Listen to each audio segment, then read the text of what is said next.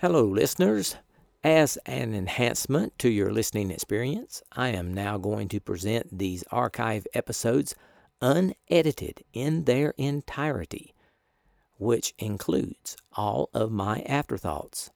So, continue listening after the outro music if you want to hear what I thought of the episode. And if you're enjoying the podcast, please support it by going to the homepage spacerockethistory.com and clicking on the orange donate button or the Patreon link. And now I can also accept Zelle and Venmo. Just use my email address, spacerockethistory@gmail.com. Thanks. We choose to go to the moon in this decade and do the other things, not because they are easy, but because they are hard.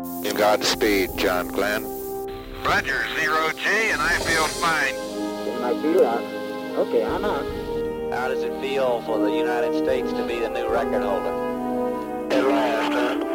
When that baby lights, there's no doubt about it. Liftoff. We have a liftoff. 32 minutes past the hour. Liftoff on Apollo 11. Listen, Tranquility Base here. The Eagle has landed. That's one small step for man, one giant leap for mankind.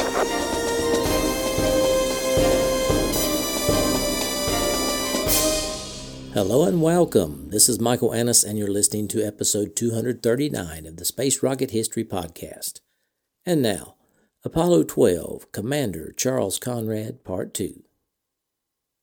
Continuing from episode 238, Pete Conrad joined NASA as part of the second group of astronauts known as the New Nine on September 17, 1962. He was regarded as one of the best pilots in the group and was among the first of his group to be assigned a Gemini mission. The Gemini was a much more capable vehicle. If you looked at the Mercury cockpit, it looked a little funny. If you looked at a Gemini cockpit, it looked much more like a conventional fighter of the 1960s. We had an attitude ball, and of course they didn't have that in Mercury. And it had a hand controller that was rather conventional for hand controllers in those days, and we had a translation system where we were going to be able to maneuver on orbit. You could look at it as a little hot rod. I remember maneuvering around the Agena vehicle. It was very easy to fly. Conrad and Gordon Cooper were assigned to Gemini 5.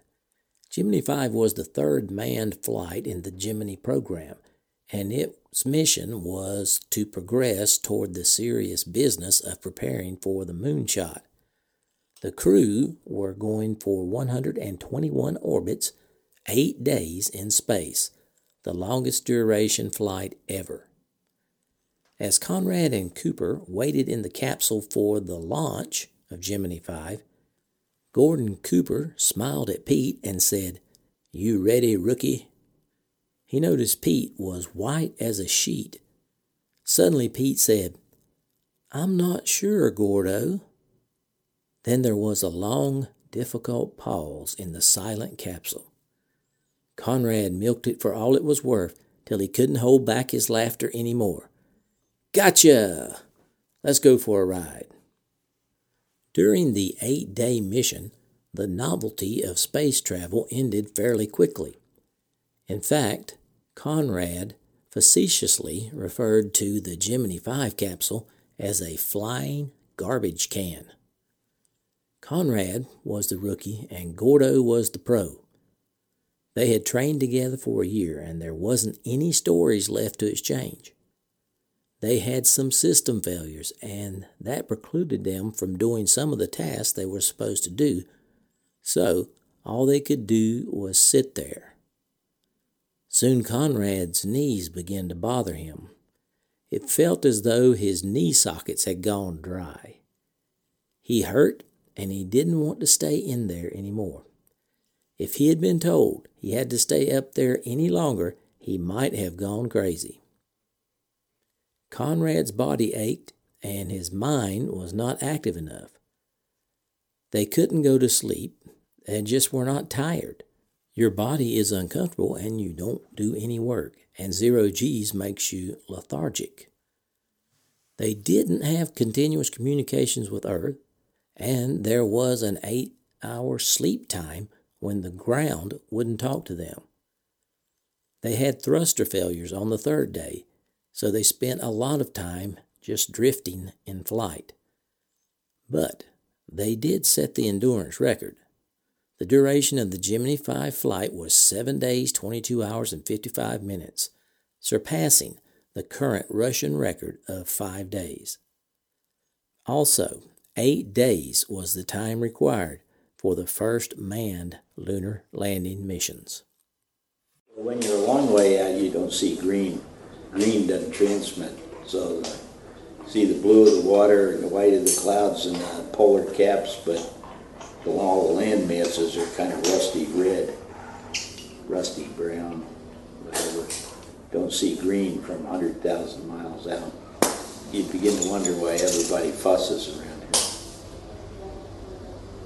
When we were flying Gemini 5, the Indians and the Pakistanis were after each other, and no borders except rivers, mountains, and oceans, and you wonder why they're doing that, and here we are more than 30 years later, and they're sitting there aiming nukes at each other, which we just finally got done getting rid of with the Russians.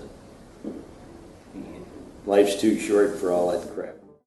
Pete Conrad was next assigned as commander of Gemini 11 with his old friend Dick Gordon serving as pilot. Before launch, Conrad received The Talk by Deke Slayton and Gene Kranz. Conrad was told if Gordon was unable to get back in the ship after his EVA, Conrad was ordered to close the door and leave him there. So only one man would be lost, not two. This weighed heavily on Pete. Gemini 11 successfully docked with the Agena target vehicle immediately after achieving orbit. Such a maneuver was an engineering and flight test similar to what the Apollo command module and lunar module would later be required to do. Dick Gordon's first EVA involved fastening a 100-foot tether stored in the Agena's docking collar to the Gemini's docking bar for the passive stabilization experiment. But the EVA was not going well. Dick's heart rate was at 150. He was out of breath, sweat dripping into his eyes and fogging his faceplate. And he was dangling on a string outside Gemini 11, 161 miles over the Earth. The capsule was spinning slowly, trying to wrap the tether around itself where they were docked with the Agena. Gordon had to constantly fuss with it, and in the design phase, it was never considered how hard it was to grab onto a smooth spinning metal surface with thick space gloves and boots while trying to run a cordless ratchet wrench. Now, for the first time since he had been an astronaut, Pete Conrad got scared. He radioed Gordon. "What do you say we call it a day, huh?" Gordon replied, "No, I can get it." Gordon grunted, cussing under his breath as he gutted through the checklist. He wrapped the slack in the tether around the Agena's docking bar and across the adapter segment. It did help, but he was clearly struggling out there. Pete winced at the wrapping of the tether. If they started spinning any faster, that thing would tangle and Dick might not be able to get out of it. And if he couldn't, that would mean Pete would have to close the door and leave him there. Finally, Pete's nerves had had enough, and he ordered Gordon to get back into the capsule. No one was getting left behind on Conrad's flight. The crew completed the flight with no further incidents, and command pilot Conrad lined them up for a pinpoint re-entry and nailed their landing in the West Atlantic after a 3-day flight.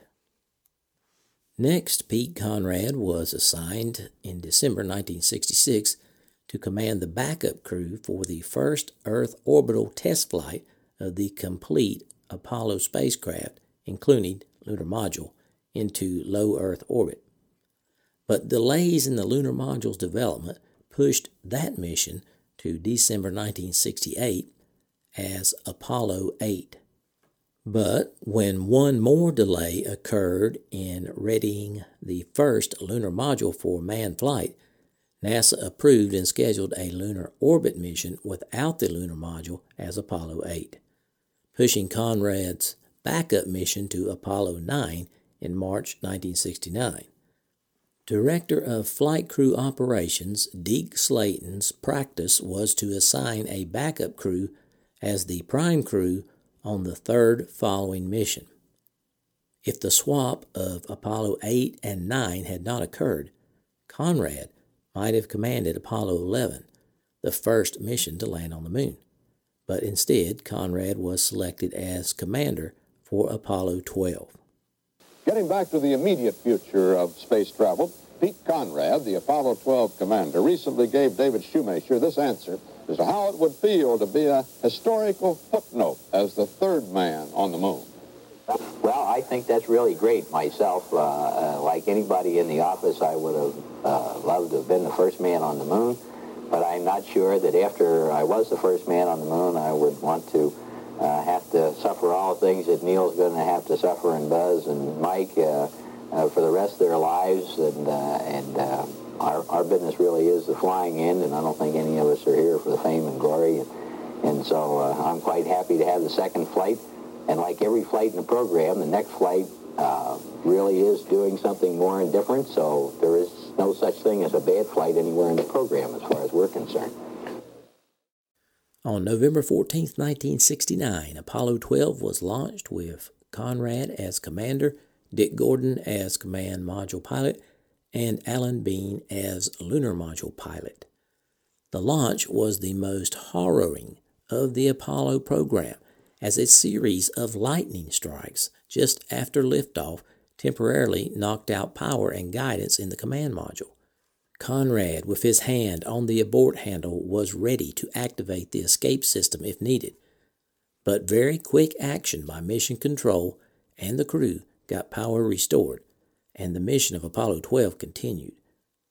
After they got to the moon, Conrad made a pinpoint landing within walking distance of the Surveyor 3 spacecraft, which was one of the goals of the mission. Everyone now wondered what would Conrad's first words be as he stepped onto the lunar surface. After stepping off the bottom rung of the lunar module ladder, Conrad joked about his own small stature by remarking, "Whoopee, man, that may have been a small one for Neil, but that's a long one for me." His remarks boomed over the speakers in Mission Control and were met with the usual response of those in Conrad's presence. Big belly laughs. Yep, that was Pete up there, the one and only. Conrad later revealed that he said this in order to win a bet he had made with the Italian journalist Oriana Fallaci for $500 to prove that NASA did not script astronauts' comments. Fallaci was convinced that Armstrong's "one small step for man" speech had been written for him and were not his own words. In actuality, Conrad's "long one" and Armstrong's "small step" referred to two different actions. Conrad was talking about going from the ladder down to the landing pad. Armstrong was talking about stepping horizontally off the pad onto the lunar surface. Actually, Conrad's words for stepping onto the moon were, "Ooh, is that soft and queasy?" The Apollo 12 mission was pure Conrad, fun and relatively glitch-free, except for Alan Bean accidentally pointing the TV camera directly into the sun, which ended the TV coverage. When it was time to leave the moon, in a very gracious action, Conrad allowed Alan Bean to fly the ascent stage off the moon. This was the only time that occurred during the Apollo program. After Apollo 12, Conrad became heavily involved in Skylab. Skylab had to be designed and built from scratch or adapted from Apollo, and it had to be done for about 1/10 of the cost of a flight from that program. The limits made it a challenge for Pete, and it was, without a question, the most fun Conrad had ever had. Drawing, building, welding, wiring, testing, then throwing it away and starting again. Well, Skylab is a name given to an older program that we had called Apollo Applications, and we have attempted to take Apollo hardware and make a prototype space station with it.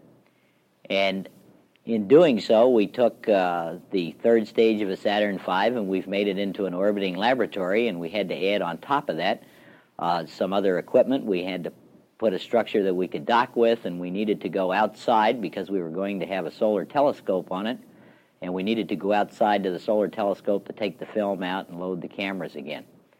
This whole total vehicle has been called Skylab, and it's really the United States' first attempt at a orbiting space station, and we hope to gain knowledge from it that tells us, one, that man can live for extended periods of time in space, and while he's doing that, or proving that, we have this solar telescope which will be able to view the sun in an area with the instruments that you can't do it from the ground because the atmosphere filters out these various wavelengths that they would like to study the sun with.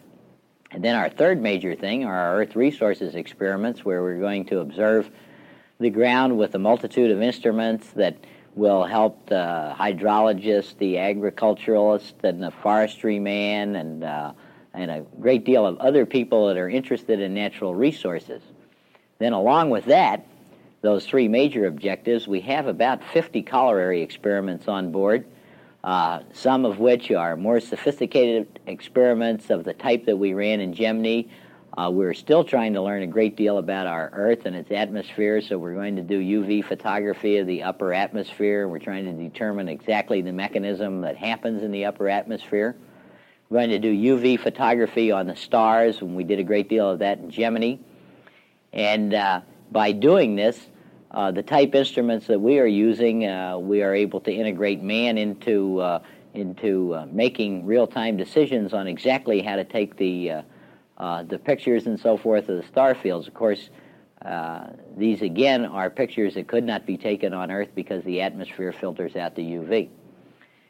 We have a maneuvering unit on board. We need to find out just how well man can fly around with a little maneuvering unit, and our vehicle's big enough to do it inside rather than venture outside for the first time. These things have applications for future space stations, such as the kind of space station you could build with the shuttle. Along with those experiments, of course, we are engineering-wise looking at the habitability of the space station and how well we adapt to it and how we would design it better for a permanent space station. And that pretty well sums up Skylab. During Skylab's launch, the Saturn V's shake, rattle, and roll ripped away a portion of the micrometeorite shield that surrounded the exterior of the Skylab workshop, which tore away one of only 2 solar panels and a piece of the shield wrapped around the other, preventing its opening. With no solar panels, Skylab had no way to power itself other than its batteries, and with the shield gone, Skylab began overheating immediately after going into orbit. When the data started rolling in, the cabin temperature was climbing past 150 degrees. If the bulkhead materials started to melt, the pressure integrity of Skylab would be compromised. This would be life-threatening to a crew, the ship, and the future of America's manned spaceflight program. Fortunately, the Apollo telescope mount, which was the big science that got this spacecraft funded to begin with, was working. For Conrad's 4th space mission, he and his crew repaired the damaged Skylab during 2 spacewalks. Conrad managed to pull free the stuck solar panel by sheer brute force, an action of which he was particularly proud. The astronauts also erected a parasol solar shield to protect the space station from intense solar heating, a function which the lost micrometeoroid shield was supposed to perform. Without the shield, Skylab and its contents would have become unusable. Conrad and crew spent 28 days in Skylab. Pete Conrad retired from NASA and the Navy in 1973 and went to work for American Television and Communications Company. He started as the Vice President of Operations and Chief Operating Officer. Conrad was in charge of the operation of existing systems and the national development of new cable television systems. In 1976, Conrad accepted a position with McDonnell Douglas as a Vice President and consultant. In 1978, he became Vice President of Marketing and was responsible for the commercial and military sales of the Douglas Aircraft Company. In 1979, an engine fell off a McDonnell Douglas DC-10, causing it to crash with the loss of all passengers and crew. Conrad spearheaded McDonnell Douglas's ultimately unsuccessful effort to allay the fears of public and policymakers and save the plane's reputation. In 1980, Conrad was promoted to Senior Vice President of Marketing, and from 82 to 84, Conrad served as the Senior Vice President of Marketing and Product Support. He was appointed Staff Vice President of International Business Development in 1984. During the 1990s, Conrad consulted for the Delta Clipper experimental single-stage-to-orbit launch vehicle. He became Vice President of Project Development in 1993. On February 14, 1996, Conrad was part of the crew on a record-breaking around-the-world flight in a Learjet owned by cable TV pioneer Bill Daniels. The flight lasted 49 hours, 26 minutes, and 8 seconds. Today, the jet is on permanent static display at Denver International Airport's Terminal C. In the last interview he gave before his death, Conrad sat down for PBS's Nova series and discussed where he felt the future direction of space travel should go. He considered returning to the moon a waste of taxpayer money, but recommended missions to Mars and asteroids. Now for a little more on Pete Conrad's personal life. Pete and Jane DuBose were married in June of 1953. They had 4 sons: Peter, born in 1954, Thomas, born in 1957, Andrew, born in 1959, and the youngest, Christopher, born in 1960. Given the demands of his career in the Navy and NASA, Pete and Jane spent a great deal of time apart, and Pete saw less of his boys growing up than he would have liked. Even after he retired from NASA and the Navy, he kept himself busy. In 1988, Pete and Jane divorced, and in 1989, Conrad's youngest son, Christopher, was stricken with a malignant lymphoma. He died in April 1990 at the age of 29. Conrad met Nancy Crane, a Denver, Colorado divorcee, through mutual friends. Conrad and Crane married in 1990.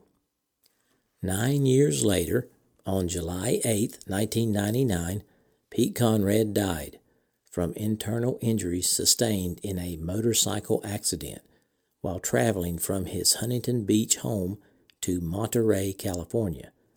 No one knows for sure what happened on that last curve on Highway 150 just outside of Ojai. Pete wasn't going very fast. He was wearing a helmet and there was no collision. One of the riders he had joined up with saw him lean into his turn, then straightened up suddenly, heading for the shoulder. The gravel and dirt gave way instantly to a ditch, but there was no way he could have seen that. The bike went down. He wrangled it back up like it was his favorite horse at the ranch, but he was hurt. The bike went left and Pete went right, landing hard on his chest. Pete was taken to a small community hospital, fully conscious, with what appeared to be a minor chest injury. That was the first mistake. He should have gone to a trauma center. He had to wait and wait for treatment, which caused him to deteriorate fast. By the time attending physicians realized the seriousness of the situation, it was too late. When Nancy arrived at 3 o'clock, he was in grave condition. He died on the operating table 2 hours later. Pete Conrad was 69 years old. He was buried with full military honors at Arlington National Cemetery. Thousands came to pay their respects, from senators and Hollywood types to corporate heads, children, teachers, and blue-collar workers.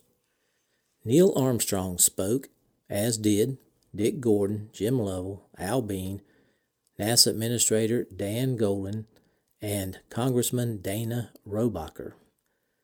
Willie Nelson, singer and songwriter of Pete's favorite country tunes, interrupted his tour and drove his bus down from Maine to sing Amazing Grace. Pete's headstone reads simply, "An Original." During his life, Conrad was a Fellow of the American Astronautical Society, the New York Academy of Sciences, the American Institute of Aeronautics and Astronautics, and the Society of Experimental Test Pilots. He was given numerous awards and honors. Here are a few: 2 Navy Distinguished Service Medals, 2 Distinguished Flying Crosses, a Congressional Space Medal of Honor, 2 NASA Distinguished Service Medals, 2 NASA Exceptional Service Medals, the Yuri Gagarin Gold Space Medal, Collier Trophy, Harmon Trophy, Thompson Trophy. He was inducted into several aviation and astronaut halls of fame. He was presented an honorary Master of Arts degree from Princeton in 1966, an honorary Doctorate of Law degree from Lincoln Wesleyan University in 1970, and an honorary Doctorate of Science degree from King's College, Wilkes-Barre, Pennsylvania in 1971. In closing, NASA dedicated a section of land at Johnson Space Center to the memory of the astronauts who have departed this life, whether from old age, accident, illness, or in the line of duty. For each astronaut, a tree is planted, and there is, of course, a ceremony when a new one is added to the grove. As you can imagine, the ceremonies are fairly reflective, sometimes somber events. When they dedicated Pete's tree, his beloved friend and Apollo 12 crewmate, Al Bean, decided that Pete should be the one determining the tone of the day. When Al took the podium, he channeled the spirit of Pete, which itself is a bit of a departure at a NASA ceremony.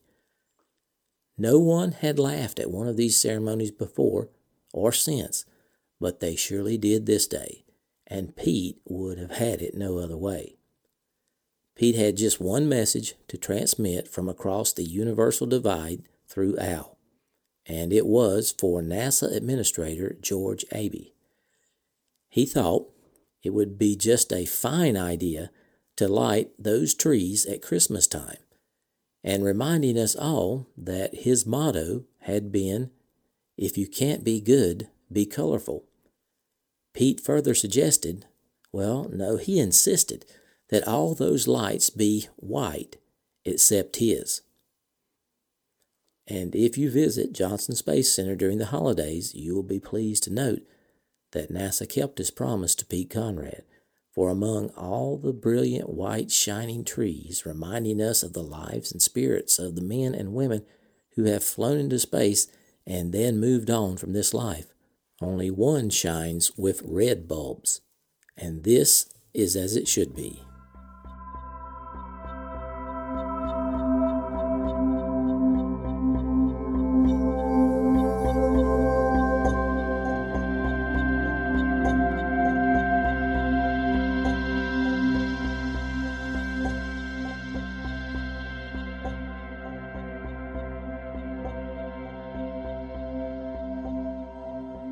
Salutations from the foothills of North Carolina. This is Michael Annis, your host, and I wanted to say thanks for listening to episode number 239 of the Space Rocket History Podcast entitled Apollo 12, Commander Charles Conrad, Part 2. Hope you enjoyed this episode. It was a pleasure to bring it to you. I want to give a big shout out to all my longtime listeners. Thanks for staying subscribed, and extend a warm welcome to my new listeners. I'm glad you're here. In case you haven't heard, the first 38 episodes of the podcast are available on the Space Rocket History Archive podcast. This means the first 38 episodes are once again available on iTunes, Stitchers, Google Play, and all your favorite podcatchers. To find the archive episodes, search for Space Rocket History Archive. Hopefully I'll get a few more put up for this month before I reach my maximum. Today, we salute my rocket emoji donors. These donors have donated for at least 2 years in a row and received a rocket emoji next to their name on the donors list. Thank you very much, rocket emoji donors, for your continued support. I had a few thoughts about this week's episode. I was very sad to hear, first of all, that we lost another moonwalker, and that was John Young last week. I think it would be appropriate to post his biography next week. So I will post that encore presentation of John Young's biography Thursday instead of the next Apollo 12 episode. I need a little bit of time to get down to Alabama anyway, so that's what we'll do next week. Want to give credit to the book Rocket Man by Nancy Conrad and Howard Klausner. I use this book heavily in this week's episode. If you get a chance, you should read that one. It's a good one. Going back to the Gemini 11 mission, what do you think Conrad would have done if Gordon couldn't get back inside the Gemini 11 capsule on his own?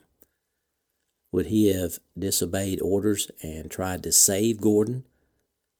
Or would he have followed the procedure and closed the hatch and cut Gordon loose and saved the ship and himself, leaving his best friend to die up there alone? Would he have followed the direct order to do that? When I think about it, I doubt it very seriously that he would have left him up there and not tried something.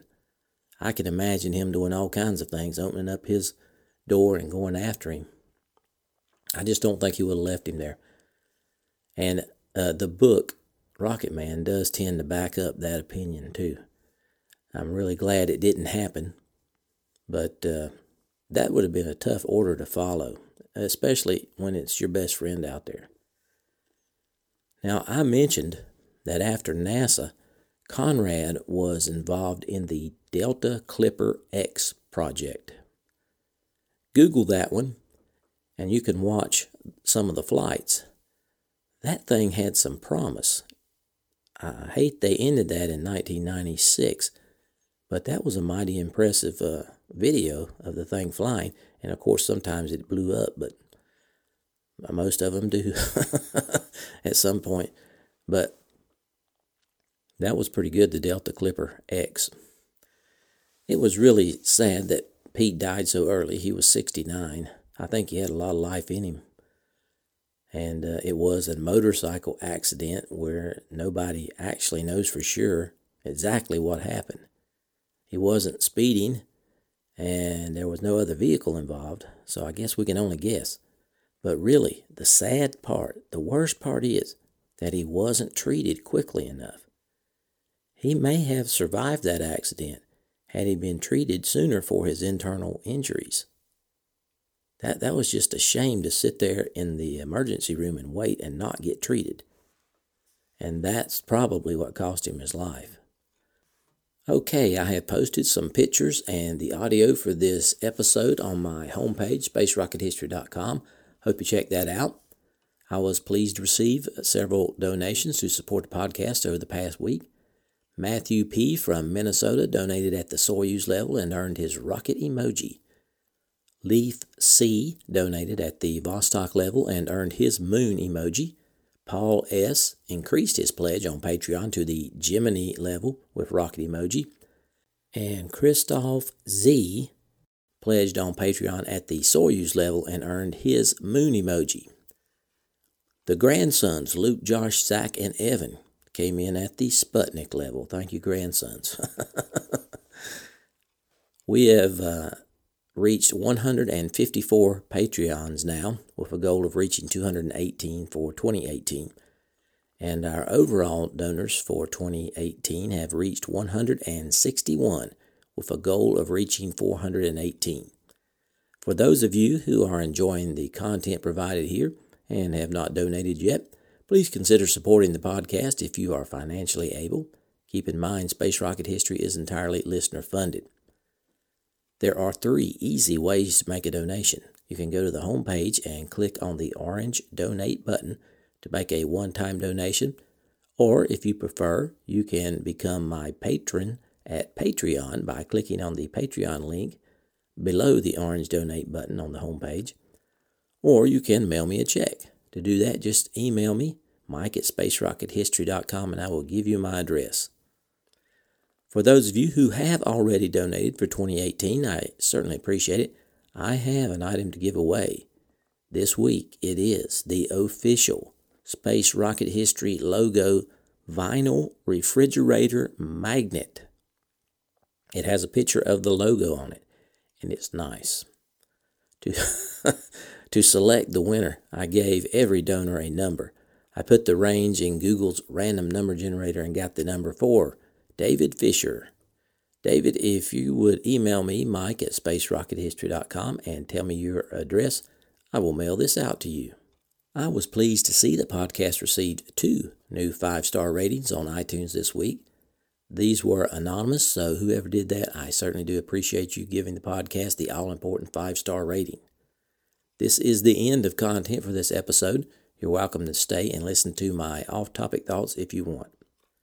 Thanks for sticking around, folks. I hope you enjoyed that episode. Next week, once again, we will have the encore presentation of John Young's biography. And then once we get back to Apollo 12 the following week, hopefully we can make a long stride of episodes up to 250. In personal news, we are planning on leaving for Alabama in a few days and visit Marshall Space Flight Center in Huntsville.